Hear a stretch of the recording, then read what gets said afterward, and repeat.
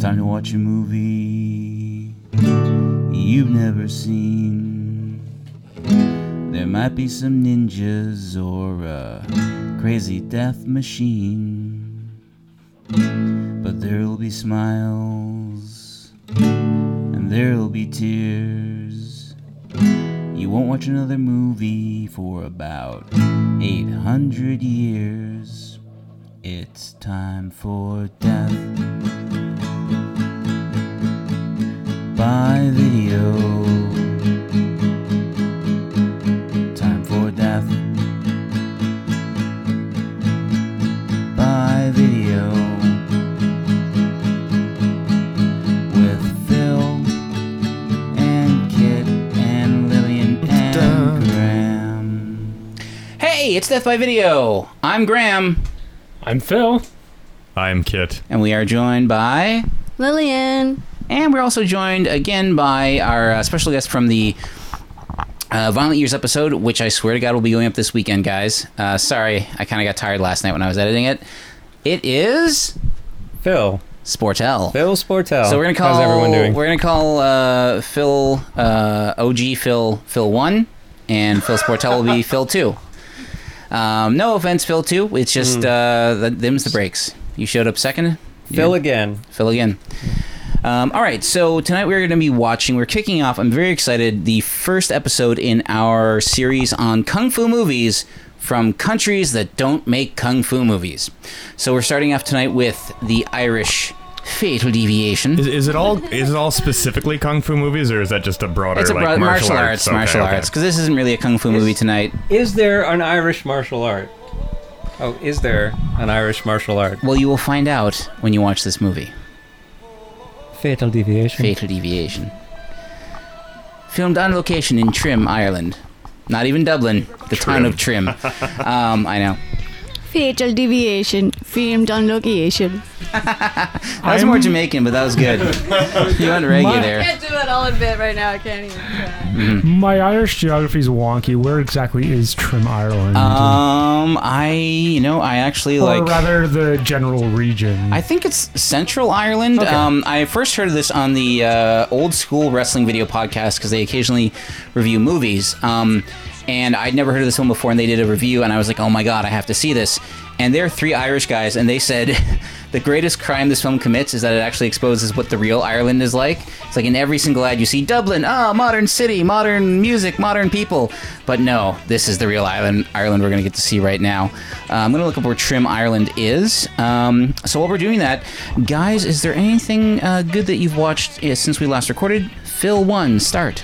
I saw the early 70s Senegalese film, Tuki Buki. Oh, nice. Yeah, it was really good. I missed it at the Black Gold screening from a couple weeks ago, but I managed to secure a copy because it was released in the first volume of Scorsese's World Cinema Project. It's super cool. It's super cool. Anything else interesting since we last recorded? It's a bit hard though. Because I meant to mention it when we did our Pune Fest, but I recently watched the first Police Story for the first time. I had a lot of fun watching Jackie that. Chan's. That's the film that broke Jackie Chan worldwide. He directed it himself, produced it himself. He was his own stunt coordinator. They had to make it without insurance because no one would insure him, and he wound up getting like burns over 90% of his body when he did that giant leap and the climax in the shopping mall.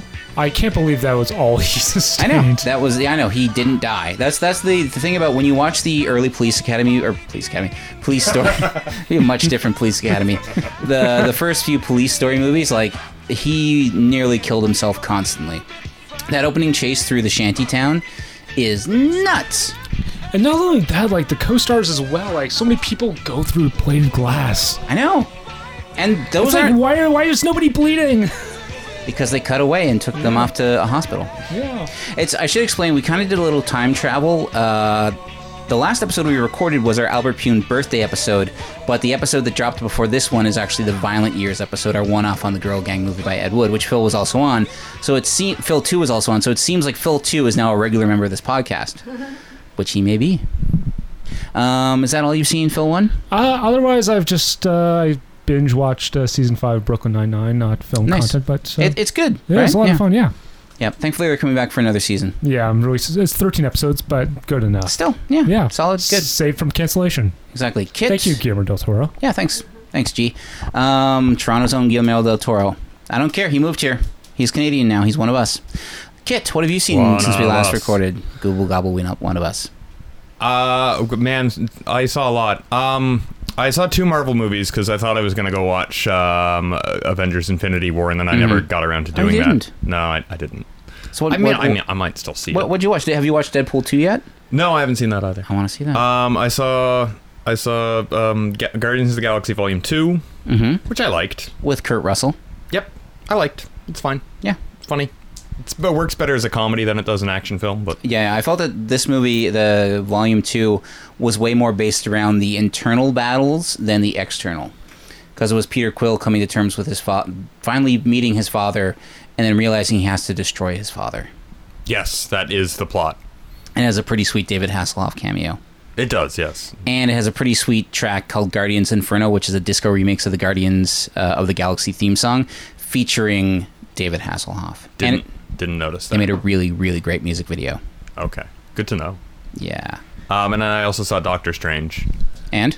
It's good. I think I feel like there should have been a comma in that title. Yeah, Phil, too, you got to remember to grab the microphone. I feel like there should have been a comma in that title. Doctor Strange. Yeah, that's how I felt about the film. Oh, well, interesting. I just watched it on my laptop, and then was thinking, man, this is a fucking kaleidoscope of a movie. You had to drop the F word. Yes. Now I have to edit that out. And the K It was word. called for. It was called for. I also dropped the K word. It's a kaleidoscope of movie, so I think it would have one of the rare films that would have really benefited from seeing it IMAX 3D. Yeah, they definitely meant. I haven't seen it yet, but I read a lot of its production. They really meant it to be because like all these films get put out in IMAX. They all get 3D transfers. There you go. But none of them really are made for it. Whereas from what I read is that the director Scott Derrickson of Doctor Strange really wanted to actually. It was his first time making a movie of that scope, so he really wanted to take advantage of the IMAX 3D capability. Yeah, and it looks like it was specifically made for that. And I feel like I missed out a little, but it's a fine movie. Who doesn't love Bumblebee Cumberbatch? Benedict Cumberbatch. Did you watch anything else, Kit? Yeah, more recently I watched the first half of the Martin Scorsese Bob Dylan documentary No Direction Home, which I really It's a enjoyed. long one. I really like that one too. Just the music is really good. Just his instincts to let the music play, to like just throw up Hank Williams and let it play for like a half I was minute. wondering why you were posting all those old Irish folk ballads on Facebook. Oh, come on, Clancy Brothers and I know. Tommy Makem. I thought you were just like prepping yourself for Fatal Deviation. Fatal Deviation. I was. Yeah, get ready, audience, for an episode filled with stellar Irish accents. I 'cause really that's wanted what's to buy coming your a way. Tam O'Shandy for this episode, but I couldn't find one. Are we gonna do like a best Irish accent contest at the end of It this? probably will become one, yes. No, I'm gonna lose. Fatal deviation. Fatal Deviation. Check me after the movie. I'll probably have a better We'll one. see. And then I watched, because I've been inspired to watch more documentaries, I watched the James Baldwin documentary, I Am Not Your Negro, which was quite good. Oh, good. Yeah. I've still yet to see it. I really wanted to, but I missed it when it was It's at the narrated Lightbox. by our friend of the podcast, Samuel L. Jackson. Yeah. Samuel Leroy Jackson, as we found out on our Julian Leroy. as we found out on our Exorcist 3 episode way back in October of 2017. So that's a solid watch. Oh, that was a fun night, huh? That was. All right, I'm gonna pass the mic. All right. So Phil 2, what have you seen movie-wise since we last recorded? I'm watching a lot of. I mean, if we can open this up to TV shows. Depends on the TV show. These there's guys a- do. I don't really. Has anyone heard of Toast of London? Yes, I love Toast of London. It's an amazing It's show. so good. It's an amazing show. That definitely fits in because it can be very cinematic. Clem Fandango. Oh, I love Clem. Clem Hello. Hi, Steven. This is Clem Fandango. Can you hear me? Yes, I can hear you, Clem Fandango. You guys have not seen that show. The guy, his voice is like a bassoon. Mm-hmm. You know, he's incredible. He was on the IT Crowd. Yes, I think his he name played is the Matt boss. Berry. He played Renham Denham on the IT Crowd, and he also played. He was in for those with really good taste in British television. Garth Marenghi's Dark Place. That was a great Yeah. show. I mean, and thank God this guy has his own show now. Oh, yeah. because He's so good. I mean, like a lot of British humor, there's a lot of like sort of like running gags, and once you watch it 5 or 6 times, you really start to like it. Yeah. But yeah, it's definitely like I have not seen an episode that I did not like. I know. The other thing too about it is that he has a certain way, and he does this in all of his shows that he's in, but he mispronounces words on purpose, Or it stretches them out. or stretches them out. Yeah. Yeah. Anyone a number of things. But yeah, like I think it would be worth talking Yeah. about that show at some point. I know. If we ever really have cool. a TV podcast, Death by Television, we'll maybe we'll get into that show, because I'm allowing you to talk about a TV show because I'm going to talk about a TV show when we get to meet. Okay, well, yeah, that's Are the you one. kidding me? I love how you guys blew. You guys had a moment just now about that show. So It's just so good, Mrs. Purchase. I also finished The Terror. I should mention that. Oh, Squeezed in. Man, yeah. that's a really good show. I I haven't recommend watched it. That's a Netflix program, right? Oh shit! No, AMC. Oh, I didn't know. Okay, I thought it was on Netflix. Anyways, It'll be coming to Netflix eventually. yeah, it and will. Do check it out when it comes out. 'Cause also, it's really Toast stellar. Toast of London is currently on Canadian Netflix. I don't know about our listeners down south or out in Indonesia. yay! Hello. Yes, to our one Indonesian listener who listens every week, we have not forgotten about you. Hang Phil, in there, Kevin. Phil, too. Have you watched anything else other than Toast of London, or has that been your main thing? Yeah, no, that's the one that I'm really been into. All right, so Lillian, what have you? Oh, did Phil 1 have anything to say? Oh no, I forgot that I watched a couple other notables. I watched the French movie Raw. Ooh, did you have a seizure? Sorry, I I did don't know not why have I a want. seizure, but there were moments that I felt compelled to turn away because, as strong a stomach as I have, like there were just certain body horror elements that just made me like want to made me flinch. It's the it's the French film that features a vegan that goes cannibal, which induced a seizure at TIFF in 2016.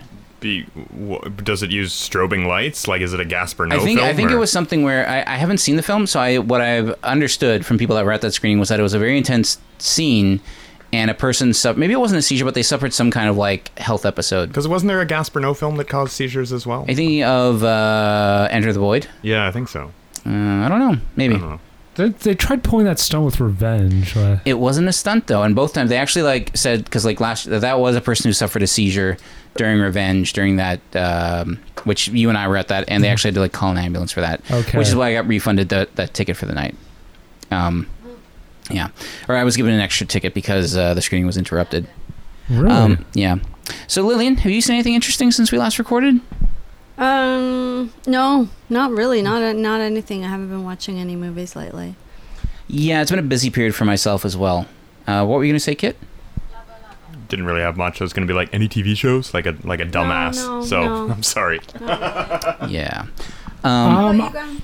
Or My memory's failing me, but did I give a shout out to Q the Winged Serpent the last Violent Years? I don't think so. I think you did mention. Oh, really? Because watching- I or was saw that on you? Tubi. No, you didn't mention it because I was just editing that episode yesterday, and there was no mention of Q the Winged Okay. Serpent. I would have remembered But that. on a different episode, I think. I No, or watched I it think I fairly mentioned it. recently. Yeah. Oh, you have. Oh, okay. So you watched. Yeah, I it. caught it on Tubi. It was great. I've been meaning to watch forever, but almost anything Yeah, directed it's by really Larry good. Cohen's great. I know. Michael Moriarty really owns that movie. Okay, so I guess we'll go to me. What you I've- go to? I haven't watched many movies either. I've only watched 2 since we recorded Pune Fest, which was Albert Pune's Alien from LA, which was a fun movie, which I didn't even realize got its own semi-sequel with his film Journey to the Center of the Earth the very following year. It features Kathy Ireland in her first acting role, where she plays a nerd. It's always weird when they cast a supermodel to play a nerd. Sorry, bikini model. Yeah. There are some very smart bikini models. I know, she's smart. In fact, it's a smart career to choose because you get the sun, you get free tanning. Yeah. Yeah, you can read whatever you want because they're not. Yeah. You know, there's a lot of downtime. What I meant is that her character plays a nerd, and I don't mean nerd in the like good way. I mean nerd in like glasses and bad hair Oh, and bad shirts. But she's still a like, super she doesn't attractive have woman. like a lab in Oh, her yeah, that's the basement or way- something. That's the portrayal, right? Yeah. Anyway, so she goes down into, and everyone kind of makes fun of her because she never travels, she never does anything exciting, and then she winds up going to another dimension and comes back all like badass. It's really good. It's a fun movie. And then I watched Class of 1999 Part 2, The Substitute.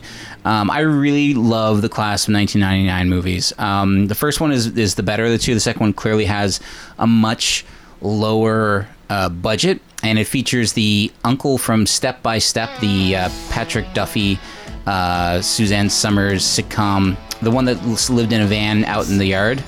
I feel like that kind of just blends with things like Family Ties and That was later than Family Ties. You're thinking Family Matters. Family Matters. Yeah, they were a double.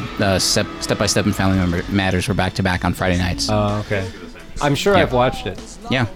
And it was a fun post-apocalyptic sort of movie about a psychotic robotic teacher. And then the big thing I watched was I actually watched the television series The Deuce, which is about the evolution of the sex industry in New York City in 1971 as it's transitioning from peep shows and, well, it's the birth of the peep show and prostitution to pornographic films. It is produced by, and it might sound salacious, it's actually not very salacious. We've talked about it on the podcast you've before. Watched, yeah. It's gritty as Get all. As feck. As feck. We can get away with that. That's a reference. The Irish F-bomb. No, that's a reference to Father Ted, the series. They got away with saying the F word by spelling it F-E-C-K, feck. And we're using it in a short film that Kit's acting in, along with Ermina Perez, to get away with saying the F word without actually saying it. I read a bit of one of them once. God, I couldn't finish it. The language, unbelievable. It's a bit gritty, but that's the modern world, Mrs. Doyle. Well, it was a bit much for me, Father. Feck this and feck that. Yes, Mrs. Doyle. You big bastard. Oh, dreadful language. You big hairy arse. You big fecker. Fierce stuff. And of course, the F word, Father. Bad F word. Worse than feck. You know the one I mean? Yes, I do, Mrs. Doyle. F you. F your effing wife. Oh, I don't know why they have to use language like that. I stick this effing pitchfork up your hole. Oh, that was another one. Oh, yes. I see what you mean, Mrs. Doyle. Bastard this and bastard that. You can't move for the bastards in her novels. It's wall-to-wall bastards. Is it, Mrs. You Doyle? bastard, Anyway. you fecker, you bollocks. Get your bollocks out of my face. But yeah, it's super gritty. I love the detail in it. They actually had the marquees for the cinemas in Times Square from a very famous image of the Grindhouses, which featured Bernardo Bertolucci's The Conformist and Dario Argento's The Bird with the Crystal Plumage, but it was spelt with an extra M, so it's spelt The Bird with the Crystal Plumage. And they actually spelt it wrong, just like they did in the photograph. On the neon sign, they spelled it wrong. Yeah, on the marquee. So it's fascinating how that happens, but it's a great the series was really, really good. I forgot that I was watching James Franco for a good portion of it. Double the Franco. So Double the fun. It was really good seeing the character, the actor who played Frank Sabatka from season 2 of The Wire. Oh, son of a bitch! I can't remember his name. I know. Chris Bauer. He was on episode Brooklyn Nine-Nine. Yes, Chris Bauer. But the awesome thing about Chris Bauer is he's also in True Blood, if anybody ever watched that. He actually was the same age as the sons that he had in season 2 of The Wire. So he's one of those guys that aged early and then stopped, because he looks the same, if not younger, than he did in The Wire 14 years ago. And so that's pretty much all I've watched. So let's talk a little bit about Fatal Deviation. The town of Trim, or as it's known under its Irish term, Ballyattroyam, which means Ford of the Elder Bushes, is a market town and seat of County Meath, Ireland, on the River Boyne. It was important from ancient times and was the seat of a bishopric. St. Patrick is said to have founded a monastery there in 432, which they actually shoot at, and which actually ties into the film because there are some monks in the film. Oh, P.S. Shout out to Ireland for legalizing abortion. Yeah. Way to go, Welcome everyone. to the 21st century. Yeah, good stuff. Move Poland. You're a move Poland. I love it. Phil, that cut you off. I was going to make a joke, but then I realized that it would definitely get edited out. I sometimes leave some stuff in. Abortion jokes are tasteless, I think. Yeah. I don't know. Good, smart call, Phil. Yeah, smart call. I'll save that one. I'll put it in the bank. Mm-hmm. Oh no, they actually shoot at Trim Castle, which was built in 1173. So yeah, lots of interesting stuff there. Fatal Deviation itself stars James Bennett, or as he prefers to be called, James Benet, who is an Irish native, or I guess, yeah, Irish native, who is a martial artist that really wanted to, his idol was Jean-Claude Van Damme, and he really wanted to follow in his footsteps. There was a Asian action kung fu film in the late 90s that was looking for a Caucasian lead, and he wanted to audition for it, but he had no acting experience or nothing for his demo reel. So he decided, feck it, I'm going to make my own movie. So they got some Super 16mm cameras, and they actually cast one of the singers from Boyzone, the Irish. They were not quite... You don't have to tell our listeners. Everybody knows who Boyzone is. Boyzone was the Irish boy band that was... that came just after New Kids on the Block and just before I think Backstreet Boys. it's like they were like contemporaries to Take That, like that. Yeah. They were a Take That kind of spin-off for Ireland, and that guy's name is. Remember any one of their hits? No, but we'll be playing them under this episode. Of course I do. Sound familiar. Mikey Graham is the name of the Boyzone member that's in here. So it's. The interesting thing is that on day one, the Super 16mm cameras broke down, so they just started shooting it on the local local television access network's SVHS camera. And yeah, I'm just a warning, guys, we're gonna be watching this in sub SD conditions because it was the only way I could get a hold of it. The film is currently out of print, even in its home country of Ireland, but we are in for a treat. We're gonna get to see a lot of fun stuff, and I'm just going to leave it at that. So let's see, James Benet, writer, director, actor, kicker in Fatal Deviation. Where could we find a copy of Fatal Deviation? You would need to go, right now actually the whole thing's on YouTube, and there are still some physical copies floating around Ireland.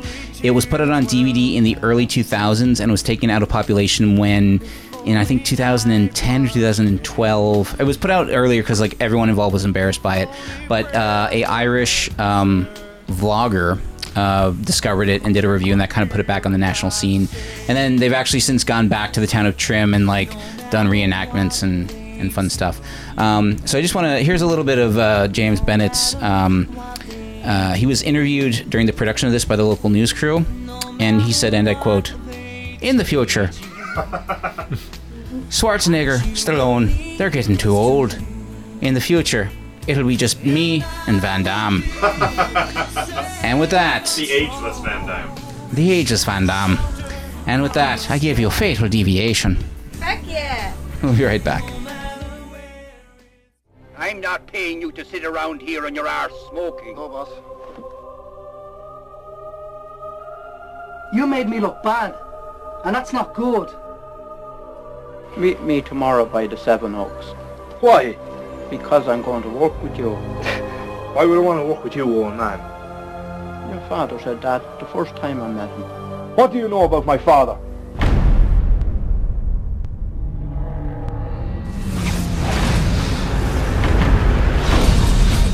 He can hear it before it makes a sound. He can sense it before it happens. He can vanish before you realize he's there. And he's the last person you'd ever expect. Expect the unexpected. In keeping with the ancient ways, there are no rules.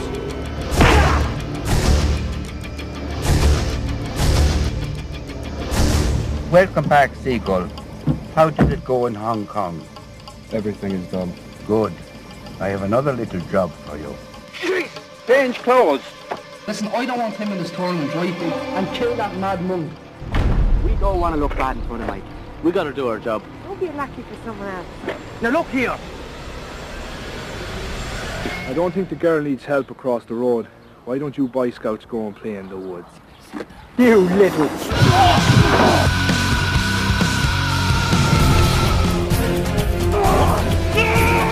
killed my father. Now I'm gonna kill you. But what about Nicola? We'll get her back.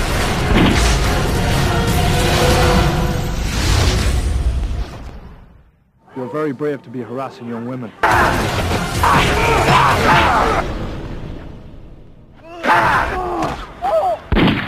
Fatal deviation. And that was Fatal Deviation. So I just want to, before we get going, apologize to any of our Irish listeners, because you're going to hear some really awful fake Irish accents. Top of the morning to y'all. We're gonna butcher the shit out of it. And you're also going to probably hear a lot of Irish stereotypes. This film doesn't help Irish stereotypes. There's a scene in a pub. There's monks. There's children. Scene in a where, Graham? In a pub. In a pub. In a pub. Okay, so I don't know. Where do we begin with Fatal Deviation? Or Fatal Deviation? That was amazing. I really, really enjoyed that. I did too, yeah. It was. I've seen clips. I haven't seen the whole thing. It's great. I mean, Jimmy Bennett is no Van Damme. He's not even a Seagal, but he's a Jimmy Bennett for sure. Yes, Kit, you have something to say? He makes a good face though. He does. He knows how to really. Except he can't smile to save his life. No, he can't. I would argue that he isn't. I thought he was really top notch, and he really nailed. He studied these guys, and he lives and breathes these guys, and he really brought it. Right? Kit, you said in the beginning, how is this guy not a famous action figure star? And I said that's what he wants to know. I think that should be the question that we're trying to answer. How is he not a famous action star? Why? Somewhat ironically. Somewhat in the irony perspective. Yeah, because like he eventually perfects the splits. It takes him a while, considering how immobile he is. Mm-hmm. So I guess I'll start off. The film begins in what I guess is James Bennett's actual bedroom, because he's got framed photos of Jean-Claude Van Damme on the wall. Next to the family photos. Next to the family photos, where he explains that he hasn't been home in 10 years since his dad died. It's fully mulleted to Van Damme, too. Yeah. We're thinking Hard Target is a main inspiration for this film. Hard Target, Lionheart, Legionnaire era. That's right. Yeah. And Jimmy Bennett begins the walk from wherever he is staying to Trim. Very Rambo-esque. Yeah. And then he gets back to the family homestead, which has been left to ruins. See, the question is, was that the Fatal Deviation? What, leaving and going home? Yeah. This is a question I was asking myself throughout the whole film. I was like, every time there was a scene, I'm like, was that the Fatal Deviation?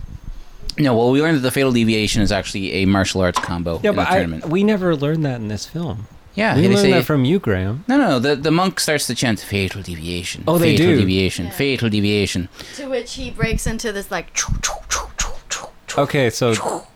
In Street Fighter, it'd be like a 16-hit combo. Oh, okay. A Fatal Deviation is a real combo, but it's like a 3-hit counter. But why is it called a Fatal Deviation? How do those two words have to do with punching someone 3 times in a row? I don't know. Yeah, I don't know what. This is... I think this is one of the many mysteries surrounding this film. Yeah. My hunch is that, like, the fighting is deviated so much that the person's response is like, oh, they don't know what's hitting them, and then, you know. That's right. It's like switching styles from, like, tiger style to dragon style or something. I actually think the title sums up the film in that it's both entirely unremarkable and dangerously underthought. Yeah, I wouldn't say it's unremarkable. It's definitely remarkable. But Fatal Deviation as a title, I think it sits right in the pocket. Yeah, as a title. But it's also dangerously underthought. Yeah, it definitely feels like one of those like 90s actioners, like, you know, Above the Law or... Yeah, I'm surprised that Fatal Deviation isn't a Steven Seagal film. Or, what was the other one you were saying? I wasn't. Mm-hmm. Dangerously Underthought. Dangerously Underthought. That could be I actually think I think the reason why it wasn't used before is because Fatal Deviation as those words, even though it's a real martial arts maneuver, it's not intimidating at all. It's like Fatal Deviation could be like, I turned up the thermostat to 33 degrees. Yeah. I left It's the like, gas let running. me hit him with this. Boom, boom, boom, boom, boom. Mm-hmm. No, but it's a deviation is a deliberate decision to move change in a things up. change things. So it's like it's about people who suddenly change their mind and end up killing people. Is that what the film is about? Like, oh, I'm going to kill somebody now. Yeah, James Bennett. Fatal deviation. He starts committing murder very easily midway through the film. Yeah, it really is. It's like deviation. It's not something you put a lot of thought into. It's not fatal dissertation. No, that would be awesome. That's another film altogether. That's Jimmy It's Bennett fatal to college deviation. years. When you make a deviation, you at most put 3 seconds of thought into it. So this is a movie about a guy who doesn't think very much about it, but kills some people. I mean, and that's something I liked about the film. They did kill each other, but they didn't get too worked up about it. Yeah. Everyone's kind of like, also the fact that the gunshots weren't that impressive. The sound design throughout the film is pretty decent. I mean, some of the dialogue is kind of muddled, but then when it gets to the gunshots, it's all like pip, pip, pip, pip, pip, pip. Yeah, it's paintball. Yeah, paintball guns. The kicks and punches all had the exact same kind of tone to them as well. During some of the fight scenes, it did start to sound like a bit of Morse code. Yeah. And to return to Phil's point, yeah, like it, the town of Trim also seems very unfazed by all the killing that's happening. I think that's because they hold that tournament there every 10 years. The Mayday underground fighting tournament that everyone knows about in town. I mean, people are getting killed, but everyone's just getting kind of adequately excited about it. Yeah. But if everybody knows about it, what's the point of it being an underground tournament? Because that's what the script said it had to be. The children don't know about it, and some of the women folk maybe. Anybody basically who attends can jump in on the fight. Guys, is this a fatal deviation? Sure. But let's actually start talking about the plot of the film. So It was. We nearly destroyed the podcast there. Yeah. Fatal deviation. I do kind of want to come up with what's a better title for this film later on. Well, as Phil 2 points out, our hero fatally deviates back to his hometown of Trim. That's how we're going to describe his walking. He does do a lot of walking and running in this film. There's very few vehicles, and I can see why, because the one time he drives a car, he wrecks it. He also stands up on a motorcycle at one point. I think that was a trick. He does wear really appropriate walking pants, though. They are. They're very high-waisted. High-waist, lots of hip movement. Mm-hmm. Well, Phil, you're right in like trying to poke at the title and why it's named this way and the fatal deviation and all that.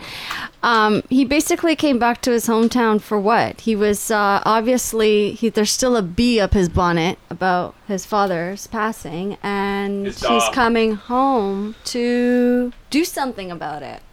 Yeah, well, the thing is, instead of continuing on in his life wherever he was, doing whatever he was doing. We don't know why he decided to leave. But he left. But he left. That's the Wait, did he left to go back to his hometown? Yeah, he didn't. We didn't see him thinking very much about leaving. And perhaps we did. He said it in voiceover in the opening thing. Now I have to go back to find out what happened with my dad. Yeah, but he why? He reached that decision instead of going idly through life, not doing something. He just deviated. No. He just was like, oh, now I'm going to find out what happened to my dad. It's like I could go back to my regular job. What I assume to be the case is that they were kind of thinking, okay, this guy, his father dies when he's a kid, so he gets sent away to a boys' home or something, and then he has to leave to go back. What happened to his mother, by the way? He went to a reform school. Was it a reform school? It was a reform school, yeah. I think that was just the name. He leaves the reform school at the beginning of the movie. Right. I think that was just the name of the school that they got. I think it might have been Immaculate Manception. Like his dad got kicked so hard in the balls that he got pregnant. I think his mother just died during childbirth. I think it's an underthought plot point and you're thinking too much about it.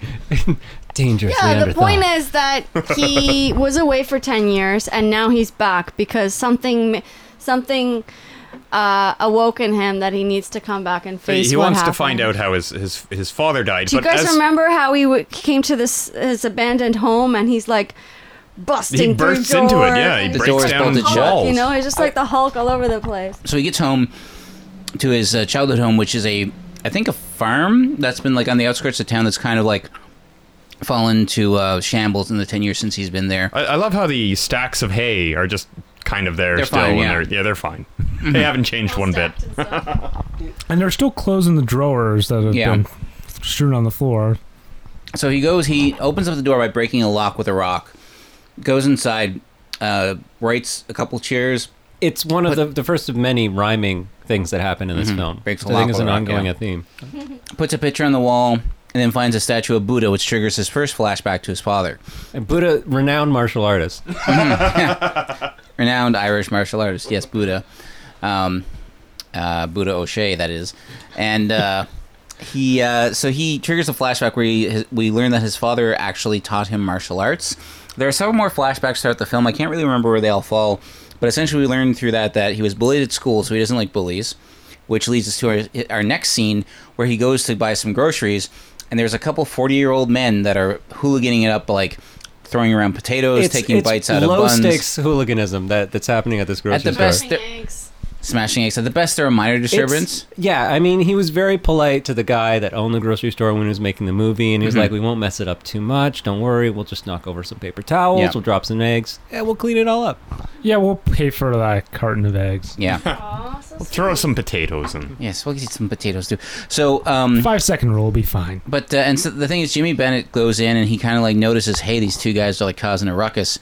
And then they go and harass our girl, Nicola, or Nicole as she's known in real life. By the way, we should point out that all the actors in this film, their characters are essentially just their real names. So Mike Graham from Boyzone is known as Mikey Graham. James Bennett, or James Benet, is known as Jimmy Bennett. And Nicola, or Nicole, is known as Nicola.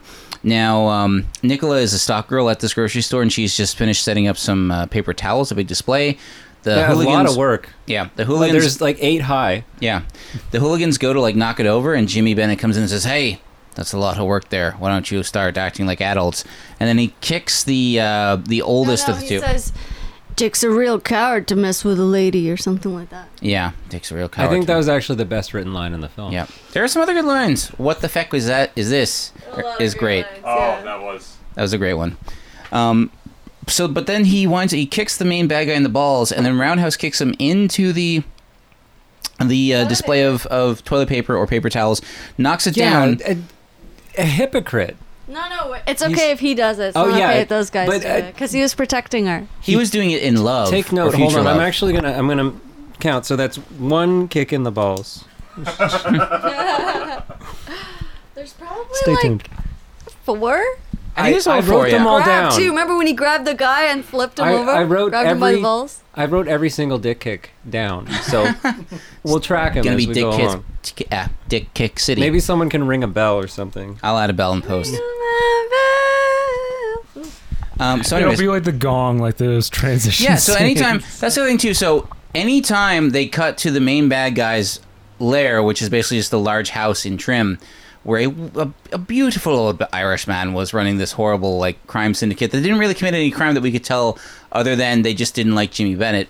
There's a gong, like from Enter the Dragon, like wong. I love when we first meet this crime boss too. Like one of his henchmen are just like, I don't know, having a cigarette outside or doing some shit. And then the old man comes out, points a gun right at his head, and says, "I'm not paying you to sit around. I'm paying you to protect me." And then he hands him the gun. Aren't they? How can they be actively protecting him if he's not being actively threatened? Because you never know who's going to be. Well, in the end, don't know how bad someone he is might make yet. a fatal deviation, and like Jimmy Bennett did. Yeah. Well, obviously he's got a bunch of like monkeys working for him, right? So kind of seems like it. Yeah. I thought there was a trailer though that showed up earlier. That wasn't that's Mikey's trailer. That's Mikey's trailer. That's so where the old man was. It's not the old man's house. No, it's not the. So the old man's house is their HQ. Yeah. Yeah. Okay. It's the place that's slightly nicer than everywhere else. I don't think we ever get to see inside this posh house. So we do. There's a couple scenes inside, but you wouldn't know it's. We don't know if it's inside because it's not we just that see nice. the exterior, and then I mean, process of elimination, guys. Yes. Like where else would it be? That's the only building exterior we see that would fit those interiors. Yes. So, anyways, we learn people are saying, like, "Oh, that Jimmy Bennett boy's back in town. His father was killed here." Yeah, some rumors. So then we pick up with Nicoletta. What do they call her? Yeah, this movie does not pass the Bechdel test, by the way. No, it doesn't. Well, we missed. There was a whole montage that happened. One of him finding his dad's old karate outfit. Right, he finds his dad's old karate gi. Me pa's gi. Well, that was right away when he first got to the house. No, but that's when he goes to clean it out and dusted it off, he remembered some more. He really it's a fast-paced film, but that's because he instead of developing the plot, he just cuts between montages. So what happened was that's when he goes to clean up the barn after he's been throwing around some hay. So he throws the hay like slightly further back into the barn. He goes into the main part of the work shed, and that's where he finds the box containing his father's ghee. Oh, okay. But it was upon first coming to the house, wasn't it? That whole section there? No, I think that was after the In between that? grocery store was in between. That's right. That's right. He did kick yeah. some butt, and then he came home and found that. Yeah. That's right. I'm starting to feel like Nardwar here. Sorry. Passing my microphone back and forth. You guys remember Nardwar? Yeah. He's still on YouTube. The Human Serviette, yes. Yeah. One thing I want to point out is that there's another film. There's another scene that comes right after this where the only purpose of this next scene was to have these two soft-spoken ladies.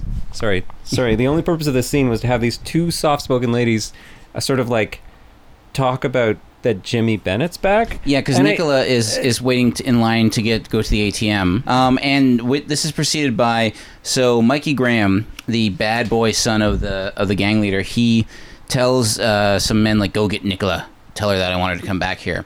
And so she leaves the after hearing the girls talk about Jimmy Bennett being back in town. She leaves the ATM, starts walking down the street, and then his car starts following her. And she stops and looks, and then two hooligans jump out. And they're Mikey Graham's henchmen, and they hand her some flowers and say, like, "Come with us." And she's like, "No, I'm done with that. You." It's very romantic. Very romantic and very forceful and rapey. Mikey's like, "I really like this girl, so I'm gonna get these two mean-looking guys to stalk her with their car and give her flowers. That'll win her over."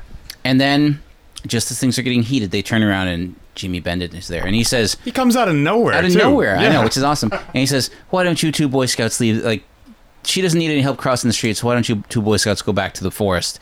Which is not a great line. And then he proceeds to just kick the crap out of them. He knocks one over a wall. He jumps over the car. He like kicks another guy in the face.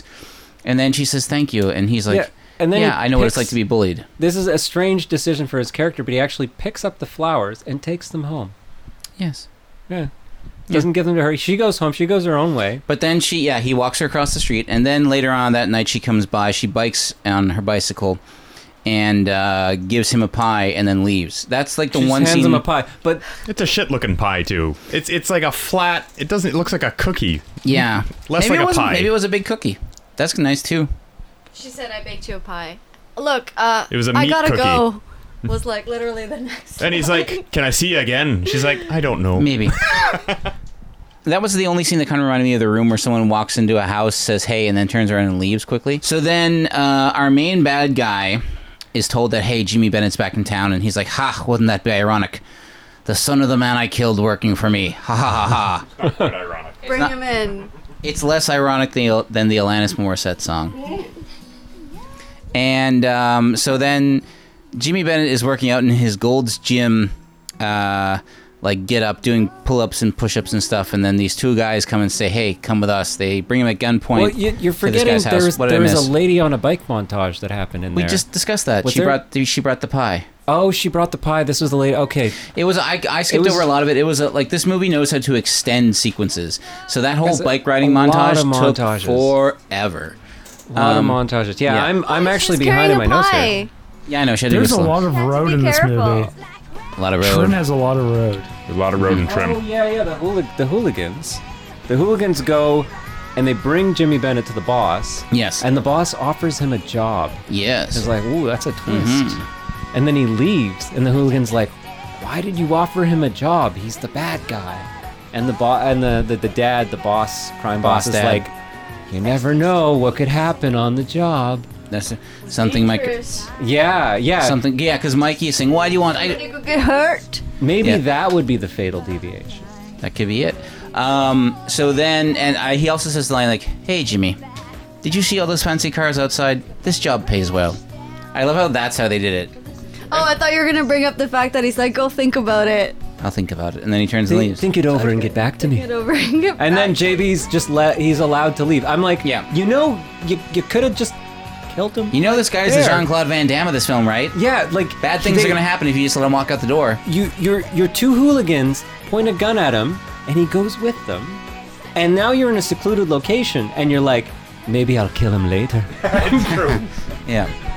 Because outright murder, it would have to be an accident. But we see that a lot in this film. It's kind of a recurring theme.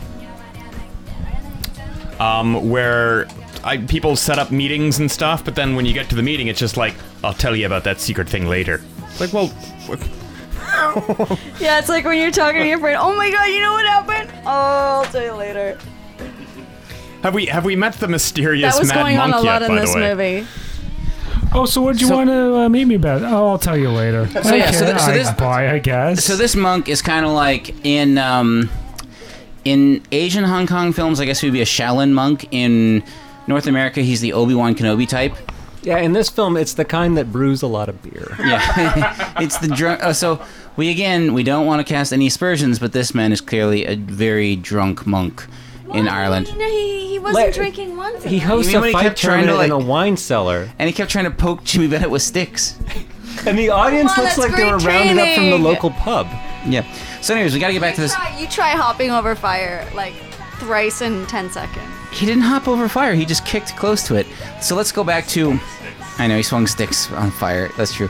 Yeah, this monk just loved messing with Jimmy. So the monk shows up and tells... It like appears out of nowhere, and he's like, meet me at midday tomorrow, and I'll tell you about your father. And we'll start training. I've got to describe this monk, though. He's got this kind of scraggly gray beard. Long scraggly He also has beard. the yellowing around the lip that shows that he's either smoking or drinking a lot of And he's got like soup. this beautiful chestnut brown hair. It's very monk, you know, the capuchos, you know, where they have it looks like he's wearing a hood at all times because his hair is that color. Yes. It looks like he's wearing a cap. But he's not. That's the color of his hair, and his beard is all white and...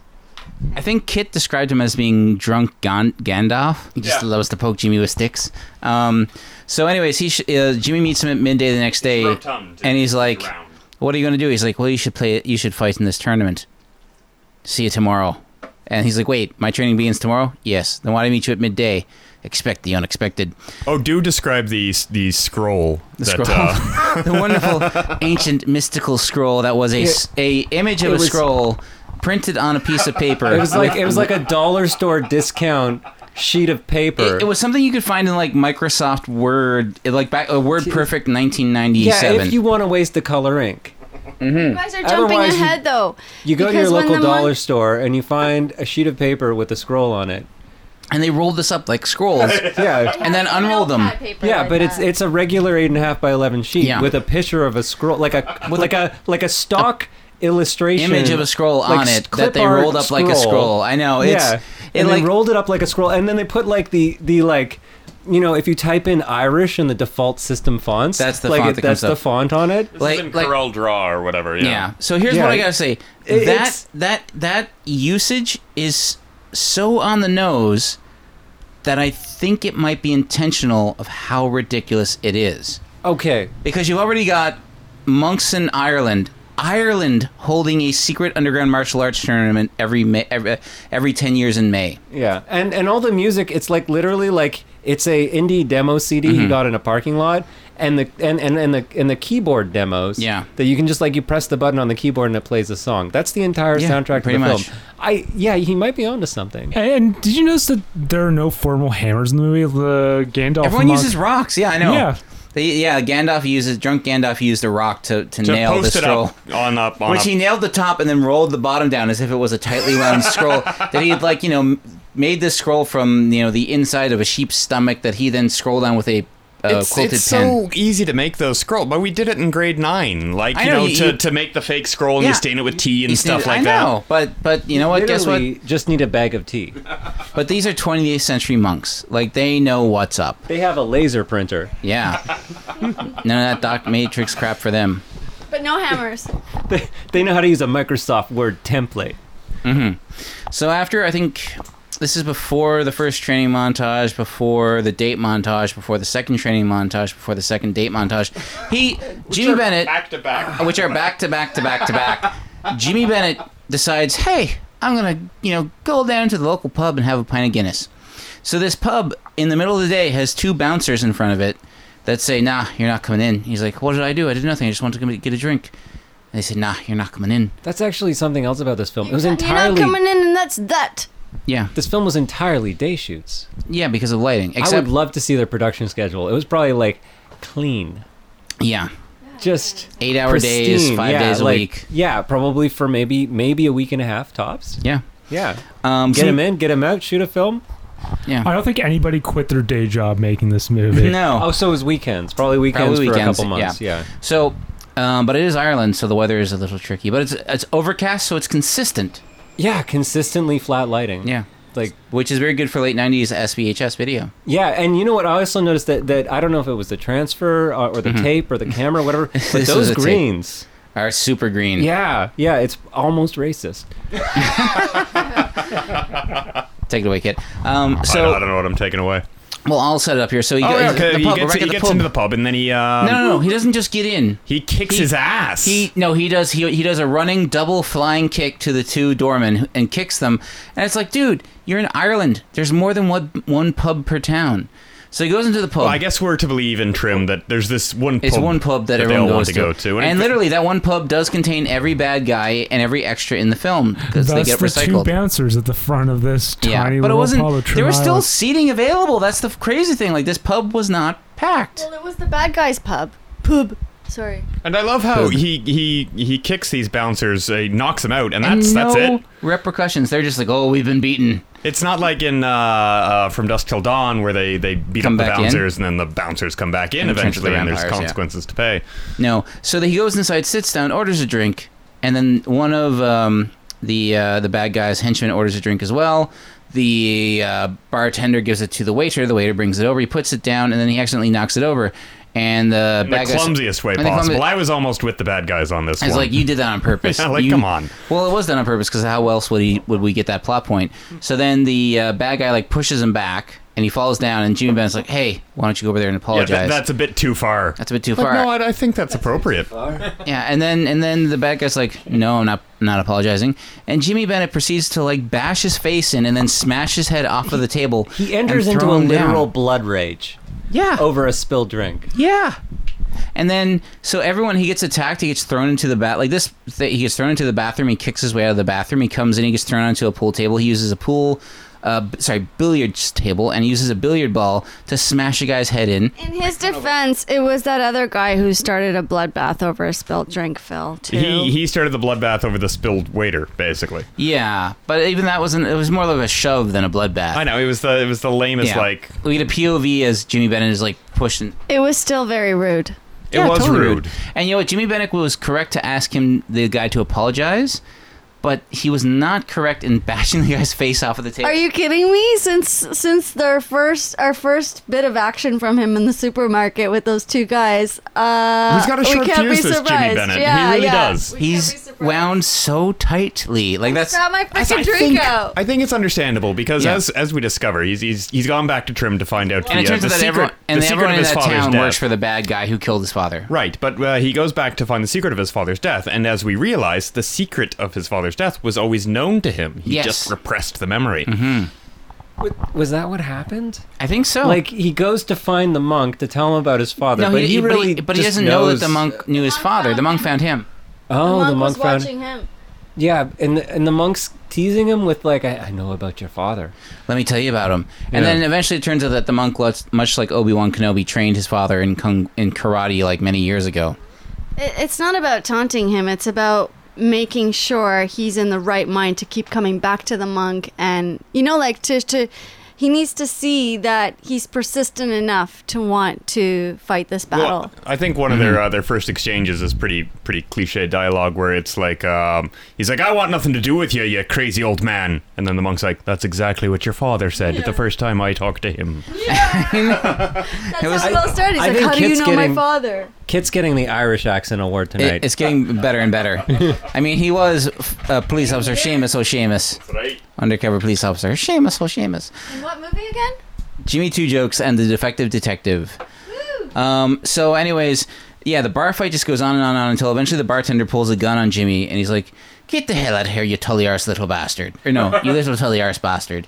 And then Jimmy Bennett just pulls the gun out of his hands, hits the bartender. The bartender falls down, he points the gun at him, and then he goes, feck you and your gun, and throws the gun at him and then leaves the bar. And it's like, wow, you're in Trim for one day, your first time going to a pub, and first time going to a grocery store. Your first time going to a grocery store, and your default reaction to every human being is to just kick them in the face or Yeah. He's basically appealed himself to one woman. And that is the woman for him. That's right. So then after this, we see the guys from the pub go to the old man, and it prompts like the greatest reaction in the entire film. We all died laughing.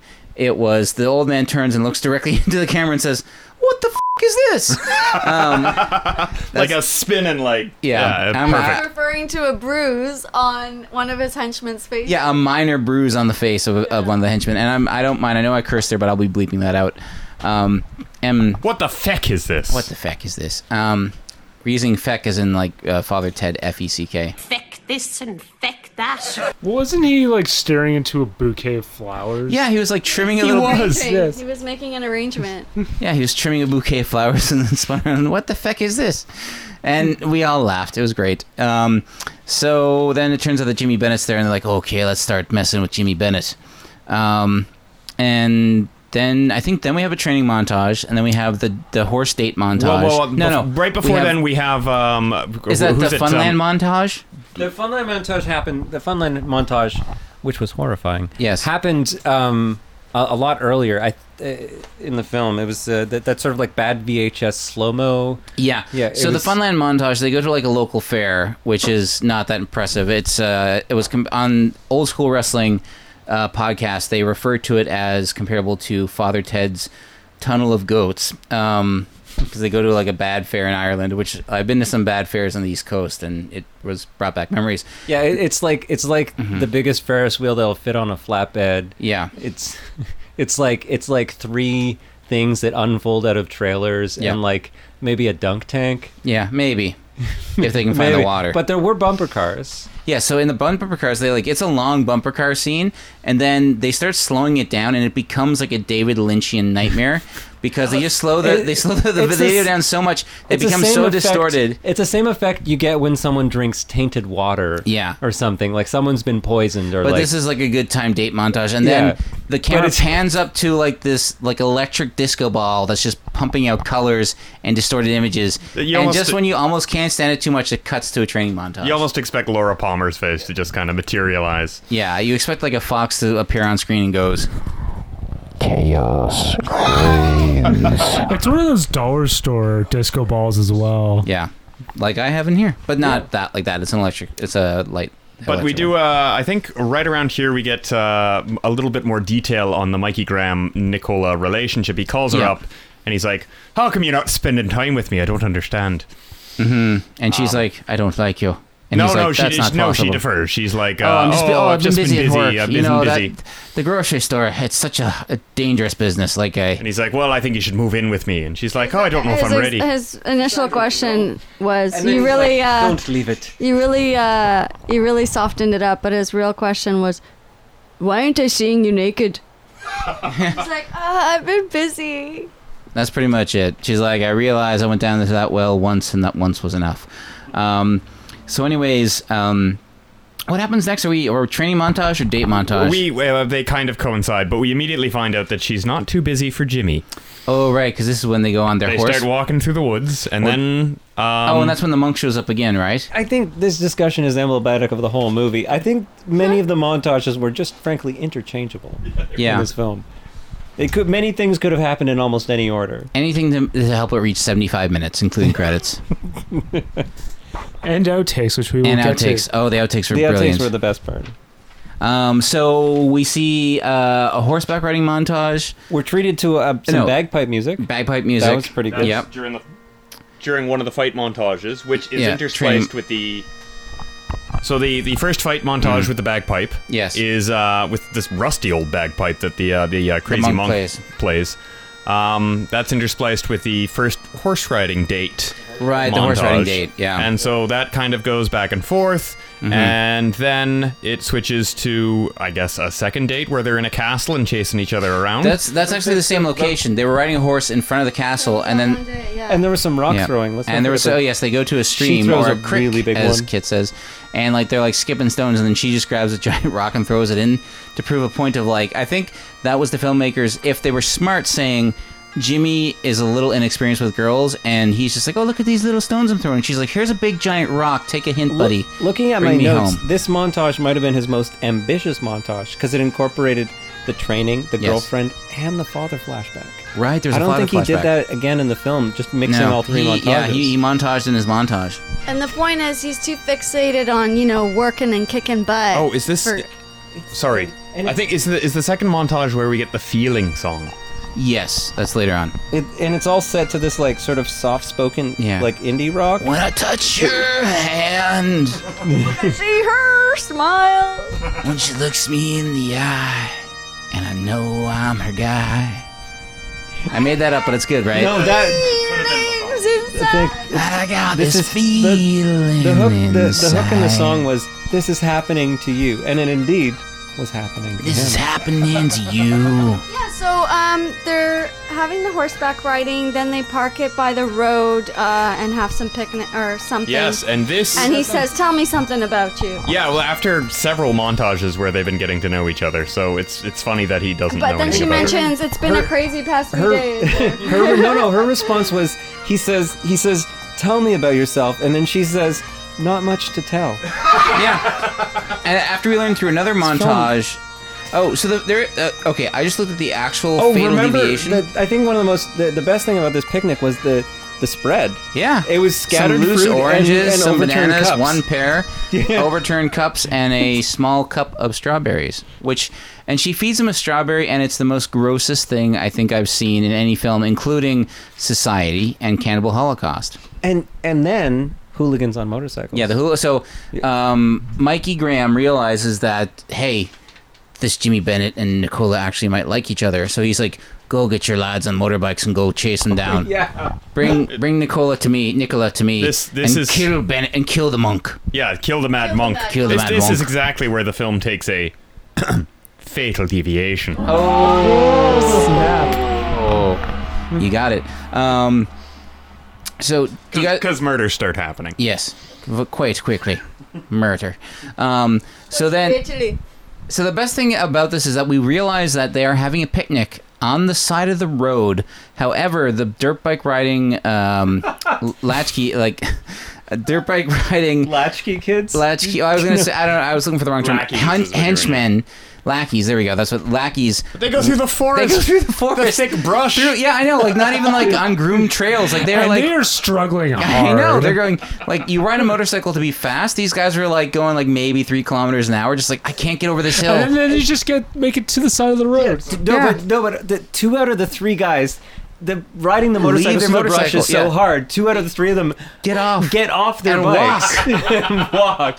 The third one gets kicked in the face. Well, that's One of them's practically doing yoga, trying to get his bearings, trying to find that quietness. The best thing is, so as they're having this romantic interlude, these very loud dirt bikes start vrooming up, and Nicola doesn't hear anything, and Jimmy Bennett's like, close your eyes, and she's like, why? Just close them. And he pulls out this little flower, a fleur, if you would, and you feel like he's going to kiss her, but then he just straps the flower and runs into the woods to go confront the dirt bike riders. And she opens her eyes, she's like, where did he She's go? like, where'd he go? And then she just picks up a flower. I think JB might be hearing impaired. Because Really? he did not hear those bikes coming I think until you mean, the no. last I second. think the girl might be hearing impaired. It The was girl more- too. Yeah, Oh, maybe this yeah, is if anyone, the girl. Sure. that explains the They're dialogue listening, and the they're listening soundtrack. to all that Oh, late cut that all 90s out. Irish Yeah. trance music, just with their heads against speakers, just thump, thump, thump, thump, thump. Anyway, so then Jimmy Bennett kicks the crap out of 2 guys. He hops on a motorcycle or on one of the dirt bikes, which has a helmet. And he tosses the helmet. He looks at the helmet and then throws it at the henchman that he just beat up, as in, screw you, I don't need your helmet. I don't need your damn helmet. Me head's hard. helmet. He took out Your 4 helmet. guys at this point, then steals their bike and goes back to get the girl. How did he ended up with a gun too? He stole it. He stole pulled from it out one of the back. guys. So the bad guys had their gun tucked into the back of their pants, and he just ripped it out from behind them. So he rides the motorbike down, gets He Nicola. did the classic tap on the shoulder, get the guy to turn around. He's like, "Hi, I'm gonna kick." He literally, but it wasn't even by surprise. He tapped him on the shoulder. The guy turned around "You're the guy I'm here to get," and then Jimmy kicked him in the face. And it's like, I just tapped you so that you would know what would happen before it happened. You were warned. Yeah. And then he he mounts the dirt bike. He goes and gets Nicola, and then they ride off. While all of a sudden, a much Onto the bigger road. Yeah, they just onto go to the road. which is literally 2 feet from their picnic table. 2 feet. Like, if you think if they could Blanket. get to the road with the dirt bike, the bad guys could have gotten from the road with their dirt bikes. Very easily. Very easily. But they didn't. And then all of a sudden they're being pursued by a lot of other bad guys. He lets off Nicola, who just stands there by the road and doesn't even like run and hide. And then she gets picked up by a bunch of 2 motorcycle guys. She gets kidnapped at gunpoint. He starts just shooting people in cars. Yeah, he just starts firing. He murders about 3 people in the sequence. Although some of them are shooting at him, and some of them could just be motorists. He doesn't know. Yeah. And he's trying to recreate a certain action sequence in Hard Target. Yeah, the one where Van Damme rides the motorcycle like a surfboard. He hops up onto it, but it's clearly like he's standing in the back of a pickup truck or something. Yeah. Still cool though. Guys, that was a cool scene. It was cool. I mean, here's the thing. Very well done. Here's the thing. Jimmy Bennett is a good martial artist, and I think if he had like in the hands of a capable filmmaker other than himself, and maybe some better stuntmen, he could have had like a good run at being Ireland's JCVD. He's a better actor than Steven Seagal. For yeah, example. he's way better than Steven Seagal for sure. This is where the bar is set. Yes. It goes. And so the girlfriend got kidnapped. Yep. And then Jimmy like fights off a bunch of the guys. And then the girlfriend gets taken to Mikey. To Mikey's shitty trailer. And with Mikey says to dish towels and socks hanging from a clothesline inside the trailer with a green what's that? The pine scented air freshener hanging from the center of the trailer. There are 2 pine scented air fresheners. Yeah, it must stink in there. You're gonna want those, yeah. And he's Yeah. wearing His wife beater. His wife beater, well, tank top, whatever you want to call it. It smells like a locker room in there. Yeah. Mikey says one of the greatest lines in the film, which is, "You made me look bad, and that's not good." You made me look bad, and that's not I good. can't. Who did he say it to, though? He said it to Nicola. Because Nicola turned him down and then started dating that Bennett spy. The boys bring her back to Mikey's trailer. Yeah. Bring her back to the boy zone. And meanwhile, JB just goes home and like his girlfriend gets kidnapped, and he just goes. He's like, shit, what do I do now? So he goes home. Has another montage, a little memory montage Yeah, a little of them memory having sex. Apparently they did that. Yeah, as he's walking home, Well, he finds the note, so he has to leave the house. So he has to go and. Doesn't the monk say you'll save her you'll save her with the tournament? Yes, but that's still a few minutes down the road. So he goes home, sees the note, runs into the woods, comes across the henchman, and just randomly going after please describe what the note says. Oh, we're gonna get there. Don't worry. So he sees the note, runs into the woods where he finds the henchmen and lackeys randomly trying to kill the monk. He fights them off. The monk gets in a couple shots, and then they sit down on a rock together. He's like, Nicola's been kidnapped. And the monk's like, oh, you'll get her later. And then he like says, no, you don't understand. And he passes him the note. And the monk unfurls the note. And it should say, lose or else. But it says, loose or else. It's great. That was a close-up. They could have reshot an insert of that, fixed it like years later. They could have fixed it, but they didn't. They included a close-up of it saying loose or else. Maybe they just want him to loosen up because he's an uptight guy. Loosen up. Yeah, I figure like they made the mistake, but then afterwards they're like, well, maybe this shows the unintelligence of Mikey and his henchmen. Here's the thing, though. That's like one of the few actual unintentional gaps of the film, because even though the film, directing-wise, acting-wise, story-wise, isn't necessarily all there. Pretty much all a gaff. Gaff. But the thing is, there's no like boom mics in shot. There's no. I mean, the eye lines are all over the place, but there's no editing, like. They don't do the 30-degree rule or anything. They don't. Like that. They don't ever really violate the 180-degree rule. Like there is some competency here. I just feel that they like needed a little bit more. I think at this point, the loose or else note. At this point, the monk tells him, "Oh yeah, I knew I trained your father. I trained your father." And then he says, "If you win the tournament, you will break their power." Yeah. So this is where we learn This is where how he he's going to get her goes off, back. And it's that long montage before he's remembering all their times together. He's not going to get Nicola back by getting her back. He's going to get her back. He's going to get her back by fighting this monk's shitty tournament. Yeah. So here's the other thing too. This tournament is kind of like a combination of the Highlander and Mortal Kombat. So it's like, when you win this tournament, not only will you like restore the power to Trim from these evil bad guys, but you also gain the power to save your girlfriend. It's a tournament. This tournament Sorry, it's a tournament fought in a wine cellar. Yeah. With an audience culled like- from the local pub. Yeah, and they're all like, kill them, murder them. To win ultimate power over the town of Trim. Yeah. By the The way, high-stakes film. in this town of Trim, there's no police whatsoever. Oh, that There's all area these policeman. There was a huge epic gunfight after the tournament. Not a single policeman was there. They can't afford Everyone that. in town knows about this tournament. The cops never showed up to be like, hey, cut this out. Okay, so at this point, we cut to... This is the montage you were telling us about, Yeah. but when he's fantasizing. With the well, I don't even know if he's fantasizing or remembering, but Yeah. like he takes Nicola's bra off, and she's There's some she's in lovemaking bed. going on. But also interspliced amongst this, and I think we teased out a little bit before. He's it's his dad, meditating. Sex montage. Yeah, you're gonna want to join those up. Meditating in front of a fire and then doing some push-ups or something like that. Yeah, and then some mysterious figure comes in with a hidden cane sword, Mm-hmm. and he's gonna strike it on his head, and we can cut see his head off. Little Jimmy Bennett little watching. Jimmy Bennett seeing Little out the Jimmy crack, Bennett. and he can't quite remember Who did it. Who is swinging it? This is the most obvious here's the friggin' thing. mystery because we've already been told. I know, the guy actually said himself, wouldn't it be ironic? The son of the man I killed working for me. And then Jimmy's like, I don't know who it is. And but they're trying to hide it from the audience, but we, the audience, know. It's a fueler. Yeah, You know that shit's gonna go down, and So there's some pumping going on. They pretty much... This is the first of two, but they pretty much recap the entire film in this montage. Yes. In addition to a sex scene that we haven't yet seen. That we didn't know happened.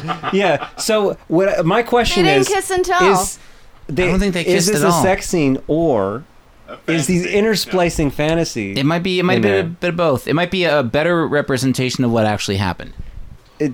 Like she brings the pie over in real life. Yeah. I saw it as it happened, and he's just remembering. I don't think it was a fantasy. So I agree. This I think it happened. happened. But when did this happen with the pie? Did this happen think- at no, some no, other I- point? It happened Between the horseback riding and the castle picnic adventure. having, yeah. It's a way to show And how that come- deep thing pulling him over towards her. He wants to save her. A love, if you would. He loves her. He loves her. Because he can't fight this feeling anymore. To quote REO Speedwagon. The lyrics were this feeling inside. This feeling inside. This feeling inside. Such a As I touch her hand, she looks me in the eye. And then finally, this is It's when he makes almost his a Nickelback crucial song. choice. He goes back to the monk who's offered to train him, or offered to tell him what to do What- or yeah. something. And he says, "Okay, what's the plan?" He's like, go fight in the tournament. And then there's another montage. And then this is when we meet Seagull. Oh, Seagull. Who arrives by plane from Hong Kong, but it's just like a little tiny propeller plane. tiny propeller A tiny plane. two-man plane from Hong Kong. Just a one prop Cessna. It's something that would get you from Toronto to Mississauga, but not back. And he took it all the way from Hong Kong to Trim, Ireland. And he shows up, It's just very funny to see this giant man come out of this little plane. and then here's the thing. Again, with this film of people asking, "Hey, what's up?" and the guy's like, "I will tell you later on." He gets into a BMW, or is it a Mercedes? A Mercedes with our evil gang lord, and who is a sweet old man. And he's like, "So what's the plan?" And the sweet old man's like, "I'll tell you later." And then they drive away.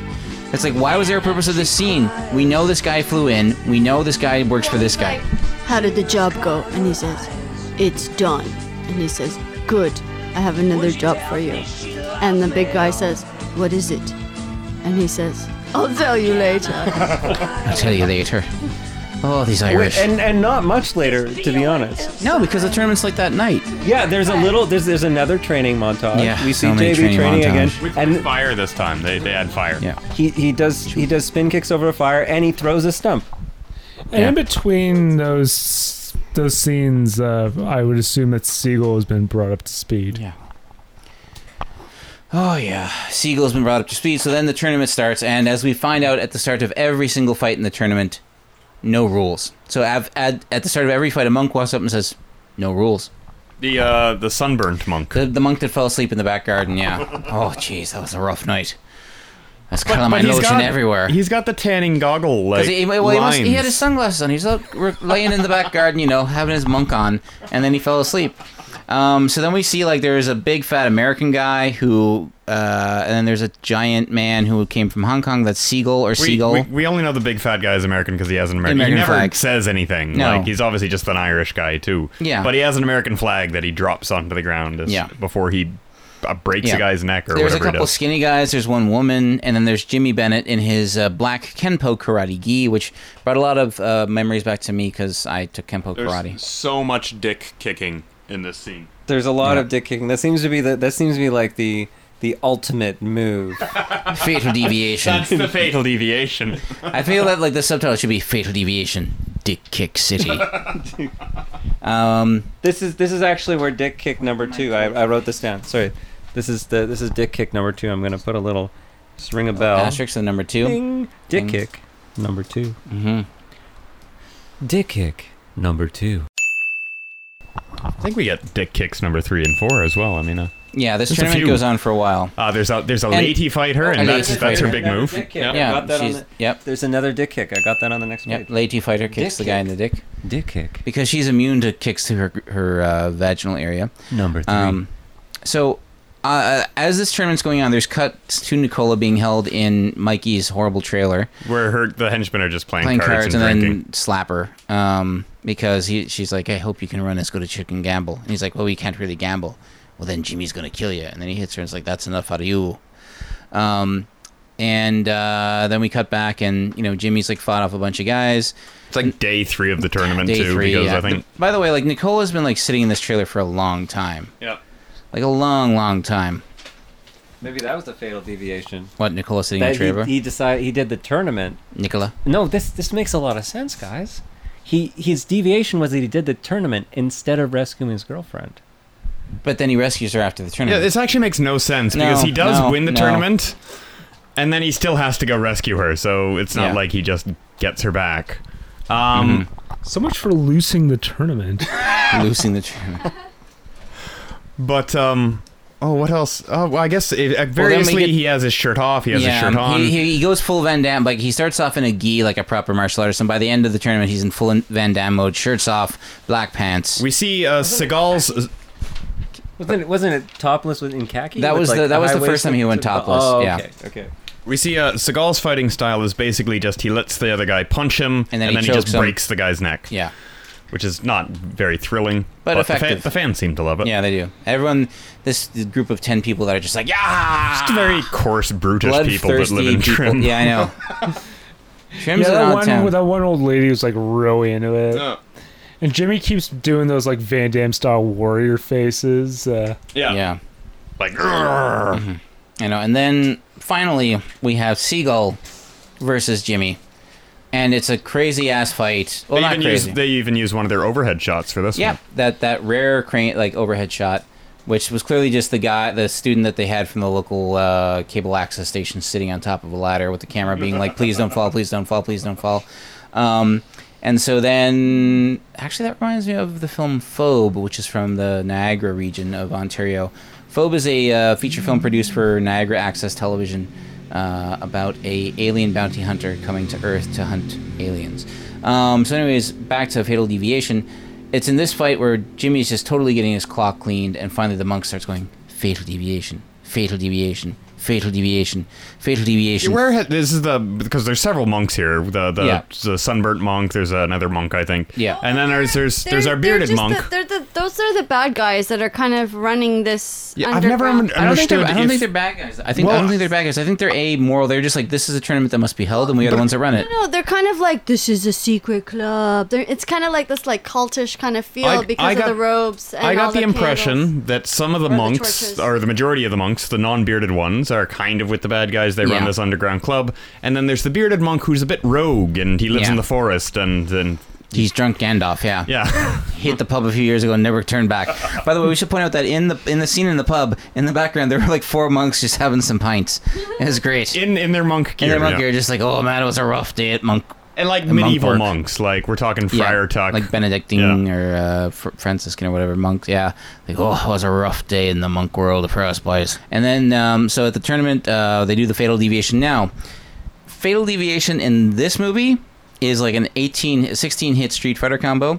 In real life, the Fatal Deviation is a front, right, and left punch combination. So here's how the breakdown of like the real fatal deviation goes. An attacker at 12 o'clock comes at you with a right punch. Step your left foot to 6 o'clock into a right neutral bow facing 12 o'clock as you execute a right inward block to the inside of your attacker's right arm while your left hand positionally checks at your solar plexus. Your attacker throws a left roundhouse punch at your head. Shuffle forward into a right forward bow as you execute a left extended outward block to the inside of your attacker's left arm as you simultaneously execute a left vertical punch to your attacker's face. Pivot into a right neutral bow as you execute a right thrusting inward hand sword to the left side of your attacker's neck. Your left will return to check at your solar plexus. Immediately step your left foot into a left front crossover as you have your right hand circle counterclockwise diagonally down to force your attacker's right arm against the right side of their body. Your right elbow should also check off at your attacker's left arm. Simultaneous with this action, circle your left hand clockwise as you execute a left inward palm strike to the right side of your attacker's jaw. Step your right foot to 11 o'clock into a right neutral bow, still facing 12 o'clock, to buckle the inside of your attacker's right knee as you simultaneously execute a right inward elbow to the left side of your attacker's face. Pivot clockwise into a right reverse bow as you execute a right back hammer fist to your attacker's groin. Your left hand will check over your right shoulder. Execute a right front crossover towards 730. Survey. Execute a right rear crossover to your attacker, followed by a right rear kick to your attacker's stomach. Cross out to 6 o'clock. I think we just found a better title for the film. Yeah. Quality outweighs quantity every time. That's the final note. That's the tagline. Yeah. How many fatal deviations? Well, you're doing pretty good at following all those steps. But it lost me at the spins and the... So essentially, here's how that was a long. Here's how I can decipher that is that situation essentially allows you to lure your opponent into moving a certain way while you land, I think, 2 to 3 very strong blows. That was only 2 or 3 blows. Yes. I noticed while acting it out as you were going along, punching the left with your right. Like you won't really expect that, right? There was a lot of crossover, yeah. That you wouldn't normally. Well, the whole thing about the other strikes is that those strikes are just to provoke reactions in your attacker that you would then take advantage of because you know you're not really striking, so it sets you up for a much more powerful strike. This is not reflected in that 5 seconds of fatal deviation in the movie. But it was very. It was kind of drawn out because it did. I think I set out like, you don't deserve my speech. Because it seemed like he had a lot to say at that moment with his movements. And yeah. I think it came across as a move of that length. Sort of. Just really fast and probably not properly. I think, I don't know. Mm-hmm. What happened? So, whatever Jean-Benet Ramsey. Oh my God. Is fighting the seagull. Yep. It's a totally different movie. No, what's his name? Jimmy Bennett. Jimmy Bennett. Jimmy Bennett is fighting Seagull. Jimmy Bennett gets punched in the face, gets knocked out temporarily, and he has a flashback. Yep. And he sees... Oh, that's when he sees the old man kill his father with a samurai sword. Yeah, and this brings him back, and I think this brings him to... The fatal deviation. The fatal deviation. And so as soon as he wins the fight, they're like, yeah, he won. And then he notices like the 2 henchmen that were watching the fight run off. So he jumps over some crowd goers, and then they have a little Scooby-Doo chase through the castle as like, oh, by the way, it's daytime. Yes, it's daytime. They're running below me. I'm running across them on a bridge. They're jumping through a window. I'm jumping through the roof. And then finally they land, and he, like, the monk, like, kind of like confuses them because they run up like, oh, there's the monk. And the monk's just like with his 2 sticks, like, come at me. Let me poke you with me sticks. And then... You guys don't understand the training involved. They poke grown men with sticks. It's great. And then Jimmy jumps down, kicks the crap out of them. The henchmen are meanwhile trying to make a call on their cell phone. For some reason, they're trying to fight a monk and make a call on a cell phone to tell their boss that Jimmy's on to us. He's won the fight. Seagull is down. Repeat, the seagull is down. But they don't get to. The seagull has not landed. Let the Jimmy sparrow fly away. kicks them both, or whatever he does. The cell phone goes flying into the air, and he catches it before it hits the ground and just says, "Everything's fine here, boss," and hangs up. It's brilliant. Yeah, it was pretty cool. And then we see a nude man for some reason. Oh yeah, the There's cowboy a man in in the his Speedo. underwear. He takes the underwear off. We see his full moon. We see and right he at gets Main in a Street. bathtub.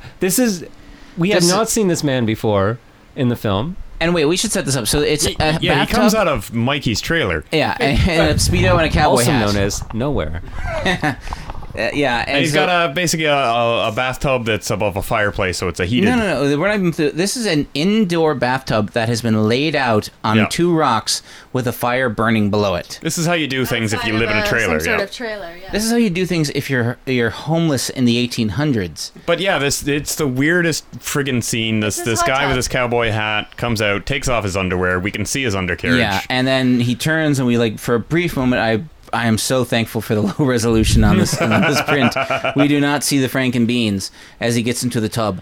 Now, God forbid you do. I think this was just to break it up because, like, we needed something at that moment. the other we thing, couldn't just go but this back is to here's the thing. to Jean Benet. This is We needed totally some eye candy. independent of anything else in the entire film. There is no interaction between that character and anyone else, and it turns out that person, that actor playing that guy, is the co-producer of the movie. So I have to wonder if he's like, well, you know what? If I'm making a movie, my ass has got to be in it. Any money, he was doing that while they were shooting, and then he got legitimately scared, and the camera was rolling on him, and he ran for cover, and they kept it in the movie. I have an alternate theory because What's that? they couldn't get gratuitous nudity with Nicole. There couldn't be female nudity, so Yeah, so It's time to show me your arse. exactly they'll step up. I'll take one for the team. I'll show. Yeah, Let the me show you actress how it's playing done. the actress playing Nicole was like, I'm not getting naked in this film. Or you know what? It might have been something where you know how someone says like, you know what? I won't ask my crew to do anything I wouldn't do. So he did yeah, but that. then his crew didn't. And then anyways. Nicola's like, no. His crew was like, no, yeah. Okay, No. I'll get naked and I'll get in this tub And then we'll you- film it and it'll be in and the movie. then You get naked and And- you get in the tub. #me too. And she was like, rightfully, no, I'm not getting naked in your cheap SVHS movie. So at this point, Jimmy Bennett is somehow in a car driving up the road. Now he is getting shot at by all these henchmen, and he shoots back with their little pip pip pip pip pip pip pip sounds. The little pip, pip, pip. Like a shotgun is blasted like full bore, and it's just like pop. That's it. And then this happens in real life. Jimmy Bennett loses control of the car while shooting at the henchman, and the car flips over and wrecks itself. Now this happened in real life because it wasn't supposed to happen. He's supposed to drive the car all the way to the henchman's place. However, he lost control of the car for real, rolled it, walked away fine, and they were like, screw it, let's leave it in the movie. And then they have he gets out of the car and runs away while it's on fire, and then it explodes and he jumps as it's flying by. This is a hatchback, by the way. Yeah, good A old red hatchback. Yeah. And then what's his line? There goes the driver's license. Which doesn't make any Yeah. sense. So let me say that again. Nobody saw it happen. There goes the driver's license. Now, in OSW review, they actually point out that, like, in no way would you lose your driver's license. People are shooting at you. You're on a back road and you lose control of the car. Maybe? Yeah, at best, Unless he physically lost his driver's license. Yeah, like it's well, in you the said car. it might be. You might have left it behind in the car and then it got blown up. Maybe he meant my insurance is going to go up, but he misspoke. That could be true. He is obviously concussed. He He's just going to have to revoke his license because he won't be able to pay the insurance. he just fought in a 3-day tournament where people punched him in the head. He just rolled the car and was shooting at people. He's not in his right mind. So he was probably saying my insurance premium is going to go up for sure. So, and right after he crashes, we see the naked guy again Because he's scared of the explosion. He hops out of the explosion, startles the naked man. He hops out of the tub and then runs away for some reason. He was setting up the reaction shot. That's why he had it in the first. It was like a little like, ooh, what's this? What's going on? And then he Just some pays it guy off taking a hot bath. with like, this explosion was so loud I had to run. that it made a guy jump out of his bath. Yeah. Naked. Yeah. Naked. Yeah. Into the woods. Yeah, I think they wanted like a Benny Hill gag at least. Yeah, who I think knows? maybe that filled out the comedy checkbox that he had on his checklist. Yeah, there needs to be a of things to have comedic in a film. character. Yeah. It's kind of like in Samurai Cop, the waiter that isn't funny, whereas everything else in the movie is funny. I miss Samurai Cop. I lent it to a friend and I'm never getting it back. And then he plays Fortnite for a little while. Yeah, so it goes. The film goes kind of into Fortnite territory, which is the massively successful multiplayer video game.